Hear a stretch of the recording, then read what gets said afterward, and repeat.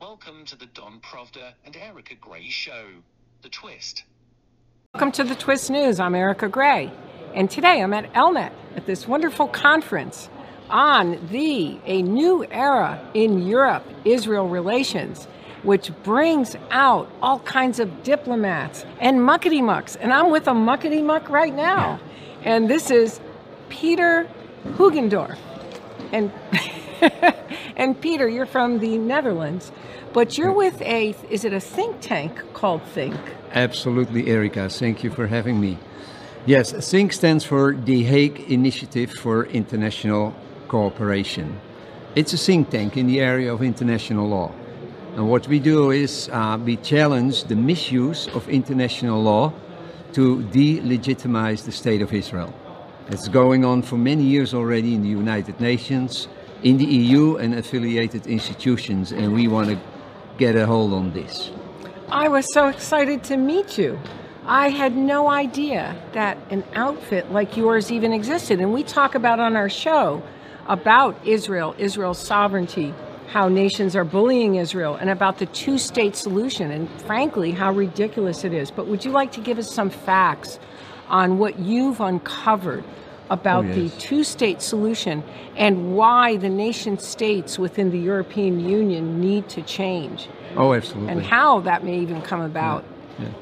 Well, in order to understand the European policy, the two-state policy vis-à-vis Israel, we need to go back to the end of the Six-Day War.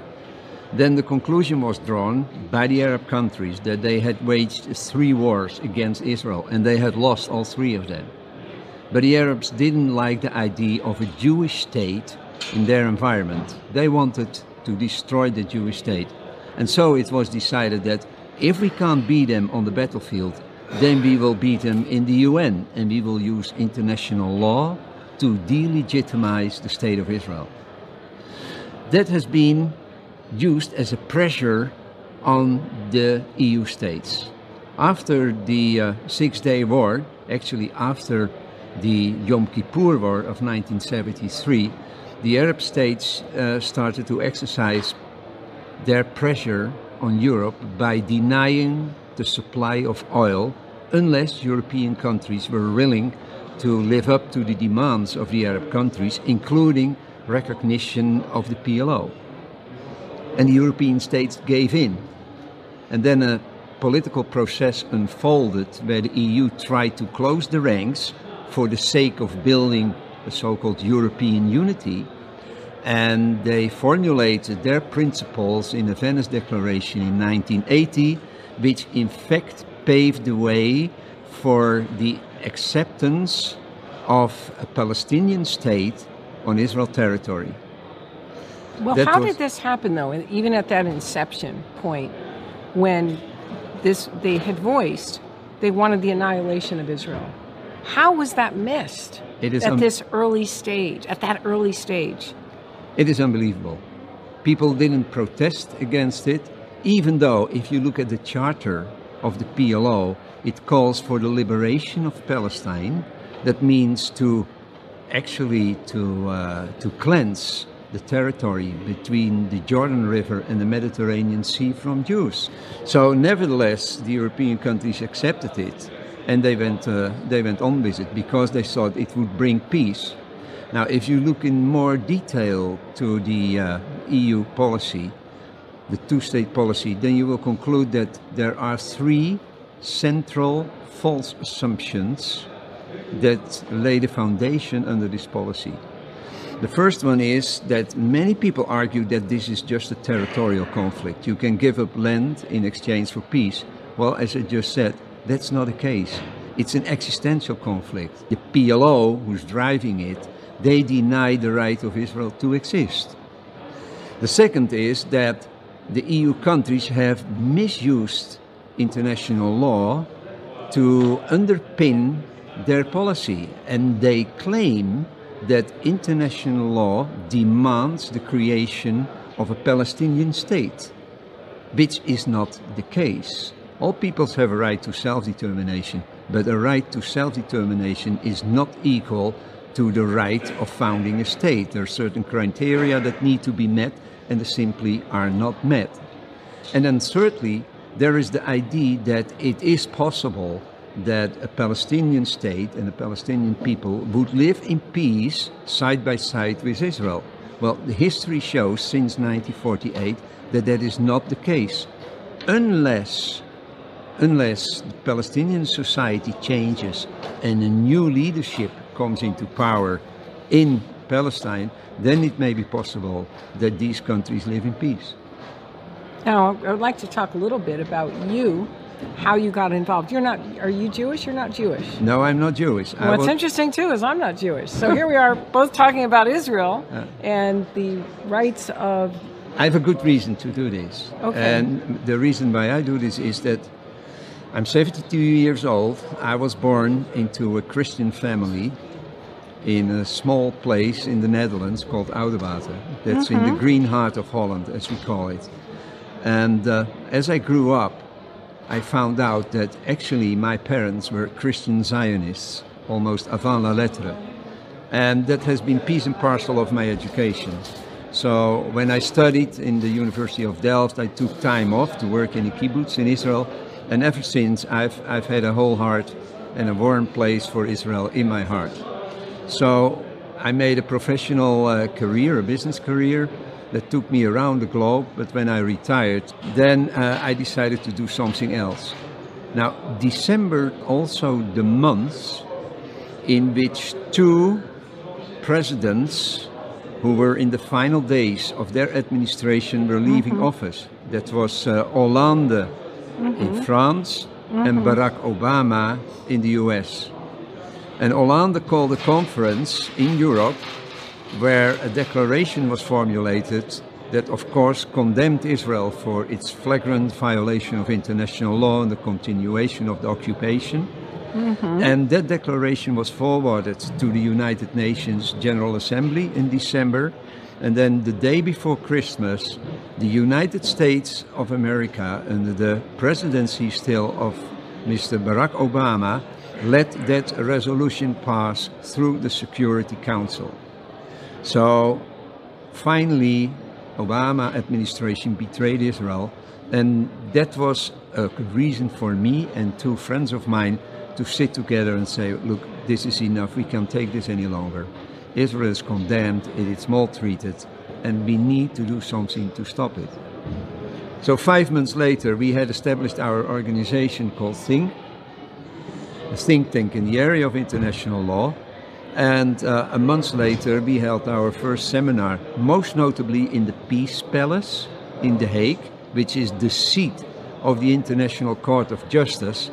And there we actually criticized and debunked the ICJ's advisory opinion of 2004. That's amazing. That's amazing for a starting organization. It is. We've been blessed all the way. By now we have a fairly small management team, 4 or 5 people altogether, but we coordinate a global network of over 50 international lawyers who support our cause, who share our vision and who agree to our mission, and that is to make justice for Israel. And you also have, you're also looking for members to join.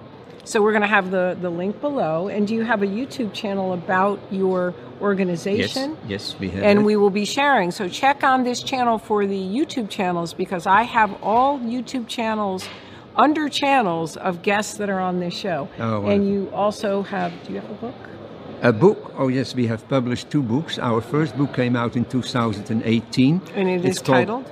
And its title is Israel on Trial.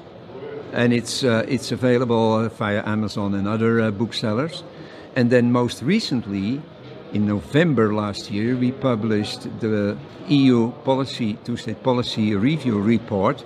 It's become a book, and its title is 2 States for 2 Peoples. And that is available online from Salux. And I want to add that we have an Amazon store on our show. We're one of the few, I think we're the only news show who actually has an Amazon store. So we feature our guests' books in our Amazon store, so you're going to want to check out that link below, because now these 2 books are going to be part of our store. But you had stated something to me earlier that was just mind-blowing. And we were talking about the European Union's External Action Service. Well, what we find very difficult is to get representatives of the European External Action Service to come out, speak openly about the policy of the EU vis-à-vis Israel and the Palestinian-Israeli conflict, and to enter into a debate. We must realize that 30 years, or 40 years actually, since the Venice Declaration came out, 30 years after the Oslo Accords were signed, that the ultimate goal, namely the establishment of a Palestinian state, has not materialized. The policy has failed, totally failed. So it's time for a new approach. We cannot let the Palestinians nor the Israelis live in the current situation. It is not humane, but we must find the right solution. And the only way to arrive at the right solution is for the parties to sit down at a negotiation table. By the way, the European Union was a witness to the Oslo Accords. So it's incomprehensible, for instance, that the European Union is actually acting against the accords to which they were witness, for instance, by building houses in Area C, which is strictly forbidden by the Oslo Accords. What a wonderful end. You organized it so well. Oh no. Wait a minute. Where did that come from? I don't know. We gaan niet over mensen praten. Well, I think that this might take some of it out. If they have it lower, we can still talk. That's okay. We can still talk. We can still talk because you are a wealth of information. And he's from the Netherlands, and I'm not going to see him again. I'm in Paris right now at this event. We're going to meet again. But what is important, and that is the theme of this conference, the theme is the Abraham Accords. Now, the Abraham Accords present a wonderful opportunity for the European Union to adapt its policy. Actually, they should forget about a two-state policy which has failed and use all the power that is there, and Brussels is enormously powerful. Use the power that is there to get the parties to the table. The Abraham Accords offer a great opportunity for the EU for economic benefits, security benefits, and to accomplish that ultimate goal of peace in the Middle East. And by the way, it's not only peace between the Palestinians and the Israelis. It's peace across the entire region. It's peace in Syria. Okay, but I'm going to give you the but. From an EU delegate, you'd get the however, the 27 states. The but, the EU federalists they like their own policy. They like their own initiatives. Joseph Borrell completely ignored the Abraham Accords in a response when he was asked about the Abraham Accords, and he pointed to the new agenda for the Mediterranean. Have you looked over the new agenda for the Mediterranean? And maybe as an approach, maybe to move away from the two-state, is for Israel to maybe tell the European Union, look, we can help this be a success, but you have to drop this two-state policy, which is outdated, will not work where Israel is at right now. I mean, what do you think? Have you looked over the new agenda for the Mediterranean? No, I'm not up to date with the new agenda for the Mediterranean, and I don't think, actually, that it will work. It's more of the same. Tune in next time for more from Don Provda and Erica Gray for their twist on world news.